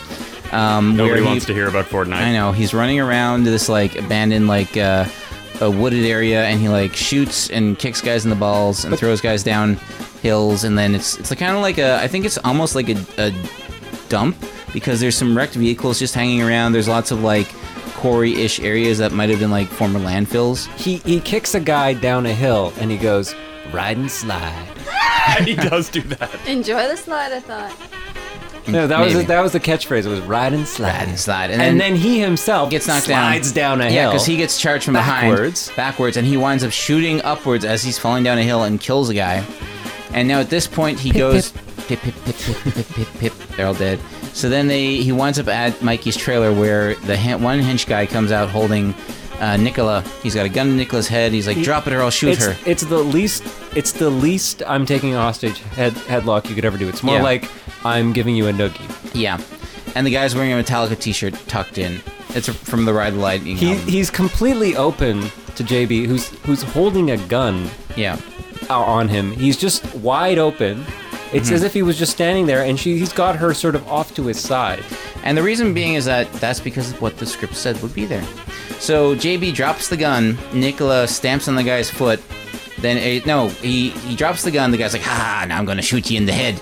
And then Nicola stamps on the guy's foot. He goes, ow! And then Jimmy drops to the ground, picks up the gun, shoots him from the ground in the chest. The Metallica t-shirt is ruined. The guy falls to the ground dead. And then doesn't he just send Nicola off like just get away? Or no, what happens next? Oh, no, Mikey comes out. Mikey comes out, and he's got guns. He's got guns to them. Yeah. He gets them both on their knees. And Get then on your knees. JB Get says on your something knees. which seemed funny to me. He's just like, "Let the girl go. It's me you want." It's like, no, the whole thing was for the girl. Mikey wants the girl. Yeah, there's so many good lines about let the girl go. It's me you want. No, Mikey wants the girl. That's And why I can't she's even here. remember how he turns the tables, but he does some. I don't know. A friggin- bird flies by and he kicks the guy in the leg, and then he snaps his neck so quick that you don't even know what's up. And then he just twists. He grabs his head and goes. Yeah, and then like smash cut to Picnic. Smash cut back to. It was a fade out. It was a it was a fade out. guys. Yeah. No, there's no hard edges in this film. No, and then it was just a quiet little slow fade to black, and then we go to. They hug. They hug, and they're still standing by the picnic towel, and they hug, and that's. No. You're missing the key thing. So we recreate the picnic from the past. Yes, but they're just slightly nicer now. Slightly nicer, and he's like, close your eyes. Close your eyes. And she's like, why? And he's like, just do it. And then she closes her eyes, and he leans in, and then all of a sudden she opens them, and she goes, ah! Because old man Trotsky, or whatever his name is, has a shotgun pointed right. Where did he appear from? I don't even know. He's snuck just like up one of the on monks. Out of nowhere. It's like the end of Alien, guys. Yeah. The alien just comes out of nowhere. Yeah. But anyways, and then he says, I'm going to kill you. No, wait. Yeah. I love you that. killed my son. Now I'm going to kill you just like I killed your father. And then... That's why he just. I wrote that down. That is word for word. Yeah, I know. I memorized it. And then... and then he flips it away. Then Jimmy grabs the gun, flips the wording like Yakov Well, he sweeps Smirnoff the leg. style. Yeah, he takes like, now you killed my father. Now I'm going to kill you just like I killed your son. Meanwhile, Nicola... It's just there. And she's going to be traumatized to ever close her eyes again. Yeah. Every time she does something horrible terrible happens. I think she's just waiting to start up this picnic again. Because when can we ever get through this picnic? Yeah, no, he shoots the sort of the dad guy, the friendly old man. He shoots him in the head. Yes. Right, like brains them all over the and then beautiful green grass. That battle was so short. I was like, oh my god! I thought this man had a little bit more up his sleeve. He was really easy to take down. It was like the end of Return of the King, where there's like 3 endings, because it ends when the movie has 3 endings. He wins the tournament, he saves Nicola, he kills Mikey, and then he kills Mikey's dad. No, but killed his dad. and he has a picnic. And he's a picnic. And he has a picnic. And then they like Nicola and him embrace. She is shattered for life. And then the camera tilts up to the sky as it crossfades into the beloved outtakes, which just shows that the proper title of this movie should have been Safety Last. Safety. Oh my god. Yeah, and you actually do get to see the dick at this point. Again, The very naked guy. low res, so therefore, unless you're squinting hard, you're not seeing it. It was like 4 pixels. Yeah. I was squinting hard. I was trying to see that dick. The lo-fi peen. Yeah. Lo-fi peen. That's my favorite band from the 90s, Lo-Fi Peen. I wonder if they had any more picnics after this, because every time they have, it hasn't gone down well, although they did win in the end. I think they're done having picnics after this, yeah. It's I wouldn't put it past them, though. this film, it seemed pretty competently made, but the outtakes really do show its shortcomings. Oh yeah, Because guys get there's- hurt constantly. Yeah, people are getting legitimately hurt and bleeding in the outtakes. But the director and the is- other every time someone gets hurt, it's like, oh, you're fine, you're fine, Yeah, you're fine. Don't worry You're about fine. it. And I love how the guy that's like, he kicked over a wall and he's like, right, that's it, I'm not doing this anymore. He's like, I'm Because done. they had like one shitty mattress Yeah, waiting like, on the other it was side like of a the folded wall. over bed pillow. Like, there you go, land on that. I wouldn't doubt I strongly doubt there was any insurance on this movie. Oh yeah, insurance was not an issue. And the blooper montage, the outtake, in the outtake montage, the director's feeding the actors lines and telling them exactly how to say things. Yeah, but the actor still can't get it. And the actor doesn't get it. What was it? It was like, It was oh, that great scene that we loved. yeah, it was the what the is this? And then he's like, oh, Jimmy Bennett's back. Jimmy Nennett? No, Bennett. Right. Jimmy Bennett's back. Jimmy Barnfield? No, Bennett. Just say Bennett. Okay. Jimmy Bennett's back. McDonald's? No, and then the old guy, the line he says, like in the outtakes, like it's just done so half-heartedly. Whereas, like in the final cut, I guess because like the camera's so in its face, like he just like belts it out. Yeah. So, anyways, that was Fatal Deviation. Or once they got him to remember the name that he's supposed to say, they're like, okay, can you try it with like a huge outburst? Which made the final cut. We got to sing the song here. Oh yeah. I want to live, love, learn and survive. I want to live, love, learn and survive. I want to live, laugh, learn and survive. That's the song over the end. That an instrumental version of that song played over a couple montages, and the lyric version played over the end credits. And that was Fatal Deviation. So guys, final thoughts. Phil 2, what's your final thoughts on Fatal Deviation? So I want to ask the question: whose deviation was the most fatal? I think Jimmy's, because everybody died. The monk orchestrated everything. If Jimmy had been like, I gotta get out of town, if the monk had just let him like leave, things would have been okay. He could have took Nicola with him and be like, hey, you want to get out of the trim? And she would be like, feck yes. But we already know that he's already tough and he's been working on himself before he came back to town, don't we? So the monk was just kind of, this kid has something, just like his father. Who also died after I trained him. The one thing about this though is that I'm pretty sure that Jimmy, in the 10 years that he has not been in that town, did not kill about 80 people like he did in this movie. Yeah, I think he might have killed half the town's population. Yeah, there's a new trim coming. All the males between the age of 18 and 25 are just dead. Are dead. Yeah. Yeah, pretty much. And apparently the only woman in town is Nicola anyways. So no, there were the two others at the bank. Oh, there are a couple at the bank. Yeah, I'm like, here's the thing with this film. I'm struggling to find an angle, just anything to latch onto. But it's like a chrome sphere. This thing is impenetrable. It's so like, he's like, it's so safe for an action film. For a film where people are getting killed left, right, and center, it's weirdly like tame and safe. Like all his music choices were like, nothing had any edge to it. No. All the fighting, nothing was like really dangerous, or he's not Jackie Channing it. No, he was just really hurting Carol people, Channing yeah. it.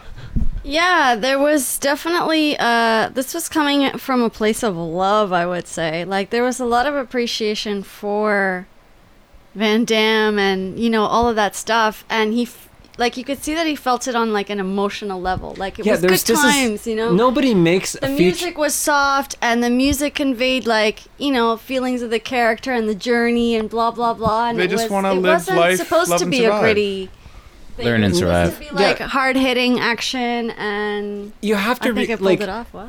Making a film is a serious undertaking, especially like a 72-minute long. Like I know people make longer films and they do a lot more with it, but like this guy was dedicated to making this thing. He must have been planning for months. The thing to remember is that this whole film essentially exists to pitch Jimmy Bennett to other people. It essentially acts as a demo reel for Jimmy Bennett. It's a stunt reel?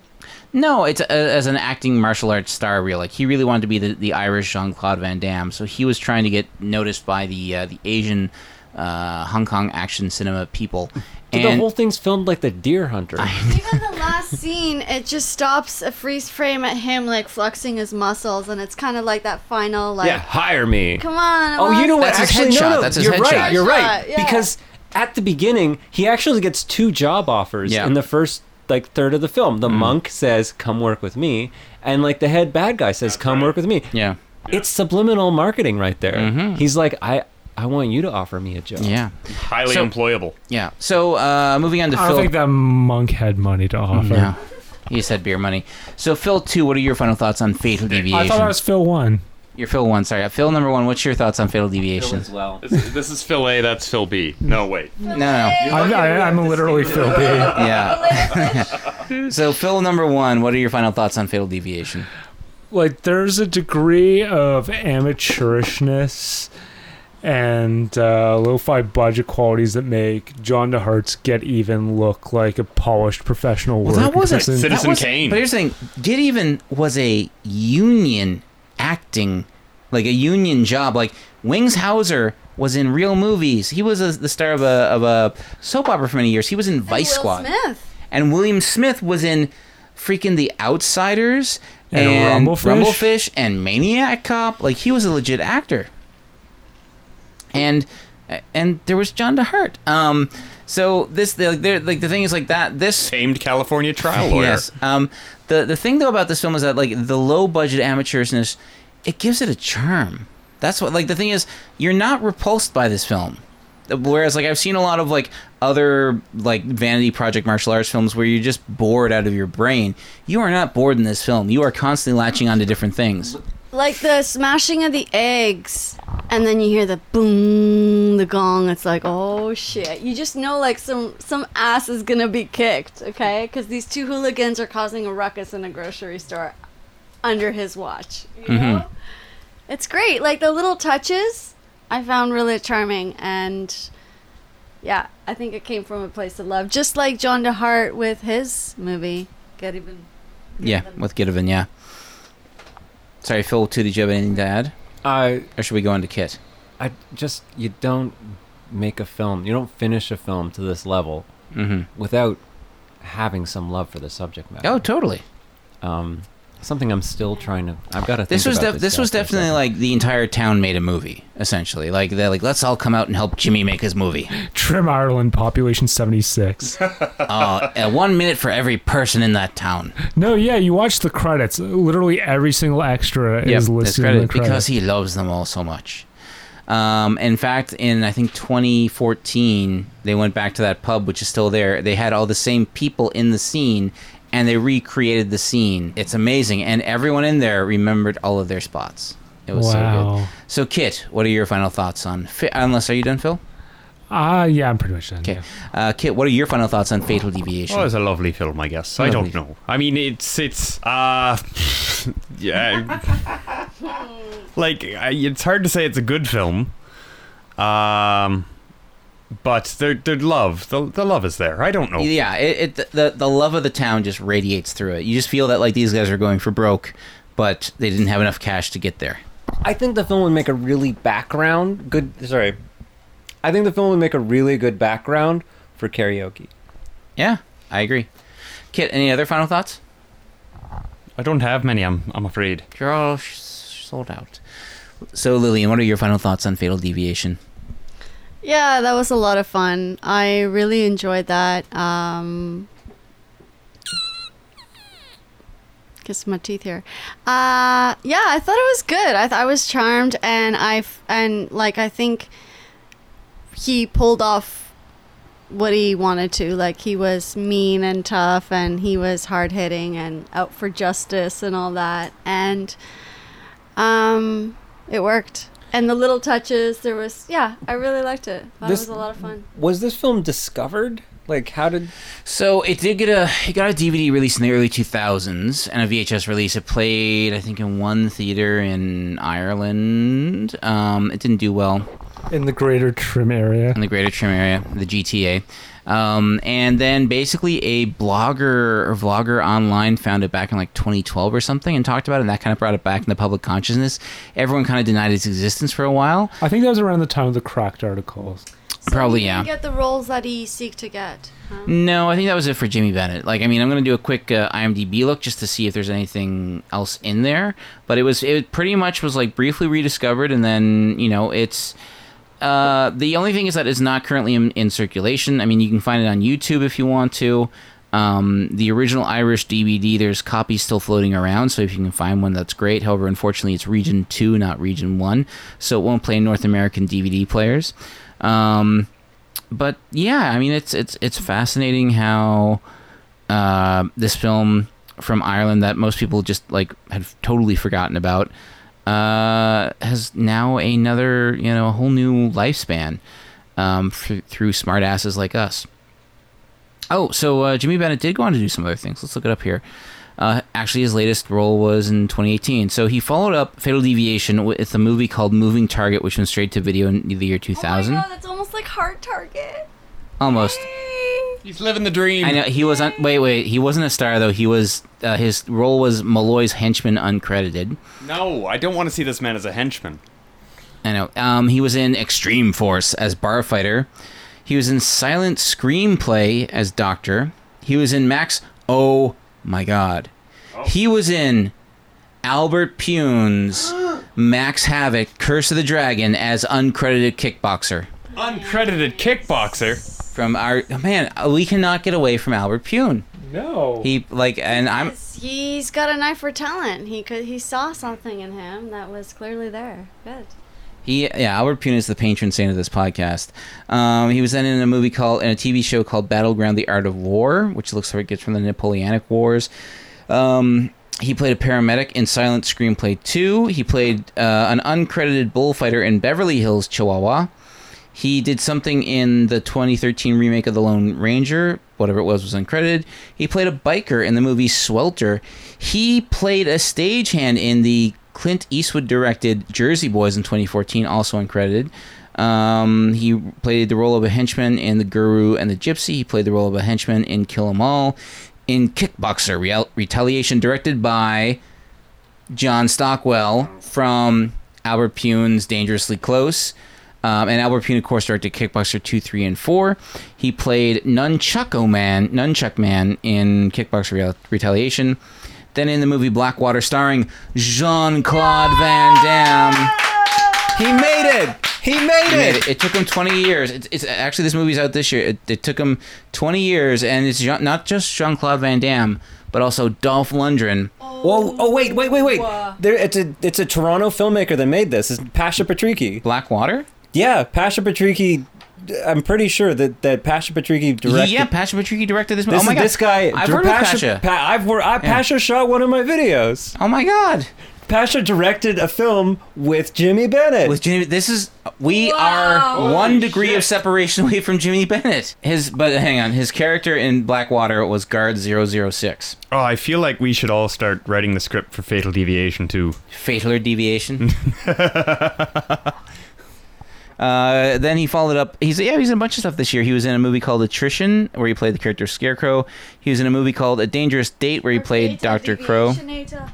Fatal Deviation. This guy is working steady. I think that's incredible. He's working more now in like this year than he has in. You know what? Yeah. Different people take different amounts of time to make it. I am very impressed. Hard Target being a big a running influence in this movie, and for him to be in a movie called Moving Target, I'm sorry, but that's amazing. A movie with Jean-Claude Van Damme, and I'd like to think that every scene where they're together, it's just star-eyed Jimmy. Star-eyed Jimmy. He's like a schoolgirl at a Beatles concert. Yeah. So on that note, I think we should wrap up this episode. We will be back next week with part 2 of our Kung Fu movies from countries that don't produce Kung Fu movies. I think we should do another rendition of You Gotta Live, Life, Love and Survive. Let's do this to fade out. No. You gotta live, love, learn and survive. You gotta live, love, learn and survive. You gotta live, laugh, learn and survive. I wanna live my life. Love and survive. You gotta live. Love and survive. You gotta live your life. Love and survive. You gotta live life. Love and survive. You gotta live your life. Love and survive. So for Death by Video, Hi. no, you gotta say I've been Phil. I've been Phil. I've been Phil. I've also been Phil. And I've also been Phil. I've had my fill. That was Kit. I was Lil. She is Lillian, and I've been Graham saying, please be sure to rewind, and we will see you next time. Thank you for listening. Bye-bye. On the 4th of July, 1806, we set sail from the sweet cove of Cork. We were sailing away with the cargo of bricks for the Grand City Hall in New York. 'Twas a wonderful craft, she was rigged fore and aft, and know how the wild wind over. She stood several blasts, she had 27 masts, and they called her the Irish Rover. We had 1 million bags of the best lager rights, we had 2 million barrels of corn. We had 3 million barrels of our nanny goat's tails, we had 4 million barrels of stone. We had 5 million dogs, 6 million huts, 7 million barrels of ports. We had 8 million hides of our blind horses' hides, and all of the Irish Rover. There was our Mickey Cute, who played hard on his flute when the ladies lined up for a set. He would tootle with skill for each sparkling quadrille, till the dancers were fluted and bent. With his smart, witty talk, he was cock on the walk, and he rolled the Dame under and over. They all knew at a glance when he took up his stance, and he sailed in the Irish Rover.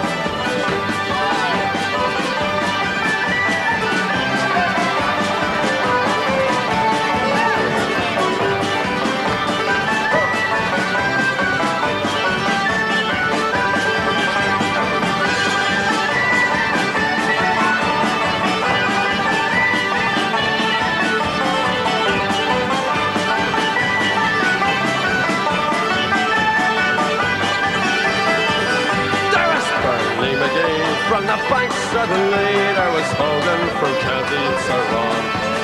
There was Johnny McGurk, who was scared stiff of work, and a man from Westmeath come along. There was Slugger O'Toole, who was drunk as a road, and fighting that shicey from Dover.